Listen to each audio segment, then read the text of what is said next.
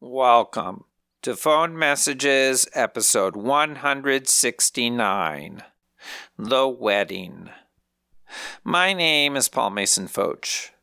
This week, I play the first message from my dad.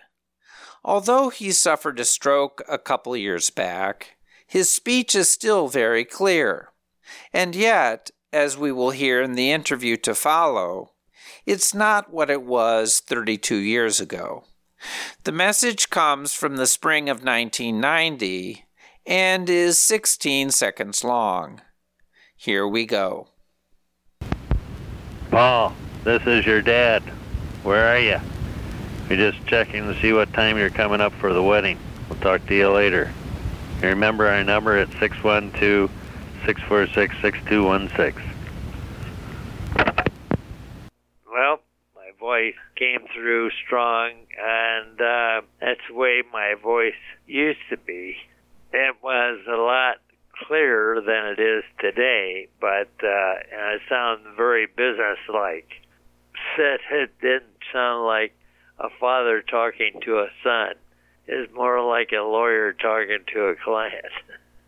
I'm trying to think what the wedding was. Most likely, I think it would be Jennifer. I remember the reception being at the Minnesota Club. Do you remember that? Yes, I think that's correct. Do you remember when you joined the Minnesota Club approximately? It was probably in the late 80s.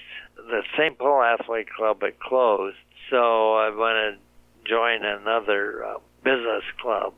Was the St. Paul Athletic Club the first business club you joined when you moved to Minnesota? When I came to start practicing law in 1964, I think it was 65 that I joined the athletic club. I was encouraged to do that by the senior partners of the law firm. That's when the St. Paul Athletic Club was maybe 3,000 members. But what happened there was the United States government had eliminated the deduction for client entertainment for business people. And that also was a big drawback because to get a business deduction for instance, a law firm or any other business was a good incentive. In other words, they could deduct if you hosted somebody for lunch. Yes, correct. Was there anything else besides meals that were deductible there? Meals and drinks. And at that time, there was a joke about 2 martini lunches or 2 drink lunches and so forth. And frankly, most of their income came from alcohol drinks. And that was a big incentive, I guess you might say. You know, the other thing that club had was 4 levels of sleeping rooms, and I kind of like a hotel.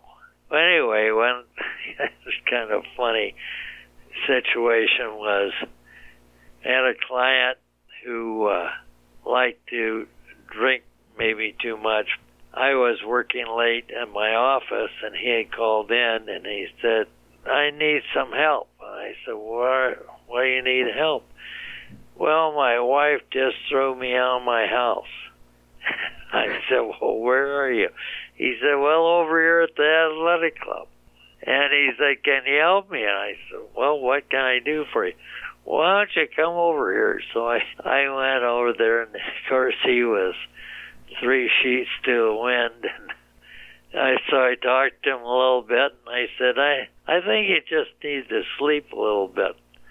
Maybe that would be better.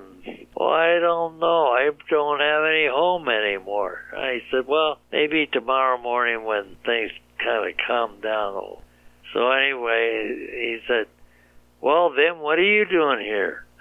And I said, well, you had asked me to come over, but you seem to be fine now. So anyway.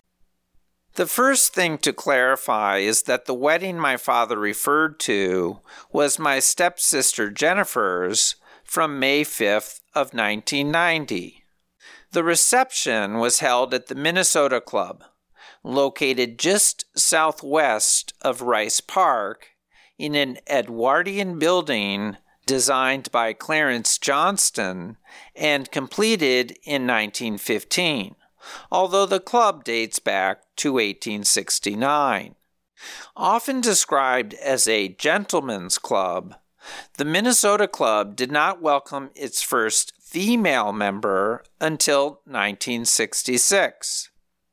When big companies like West Publishing left downtown St. Paul for the suburbs in the 1990s, membership dramatically declined.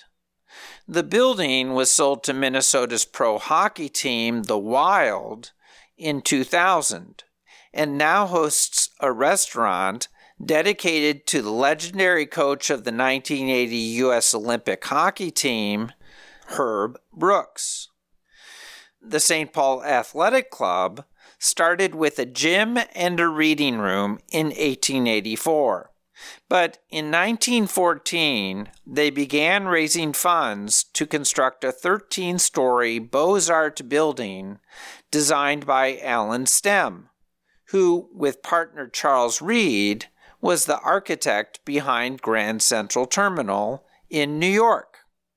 The grand opening, which took place in 1918, dazzled visitors with its magnificent lobby containing a grand fireplace and balconies lined with terracotta railings. The athletic club admitted its first woman member in 1970, and soon after that, its first African American. The club invested in an extension in 1980 with racquetball courts and a second gym. But with a new low-cost YMCA opening up downtown in 1985, the debt this expansion brought on might have been a fatal mistake.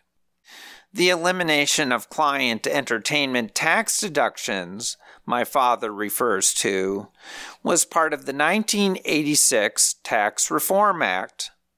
The law reduced the deductibility of business meals from 100 to 80% and eliminated completely the deductibility of so-called quiet business meals, goodwill wining and dining of business associates where no actual business is discussed. Despite several efforts to save the St. Paul Athletic Club, including by my dad, who briefly became president, the club closed in 1991. Local developer John Rupp bought the building in 1995 and leased the sports facilities to Lifetime Fitness, while converting the top floors to a boutique hotel.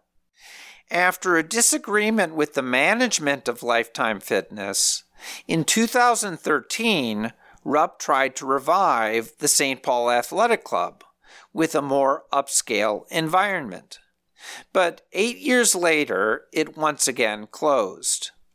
Today, the athletic facilities are empty, while the ballroom and kitchen remain available for weddings and special events. If you want to join my club, please visit pfoch.com. That's pfootsch.com. The interview was edited this week by Sadie Levin.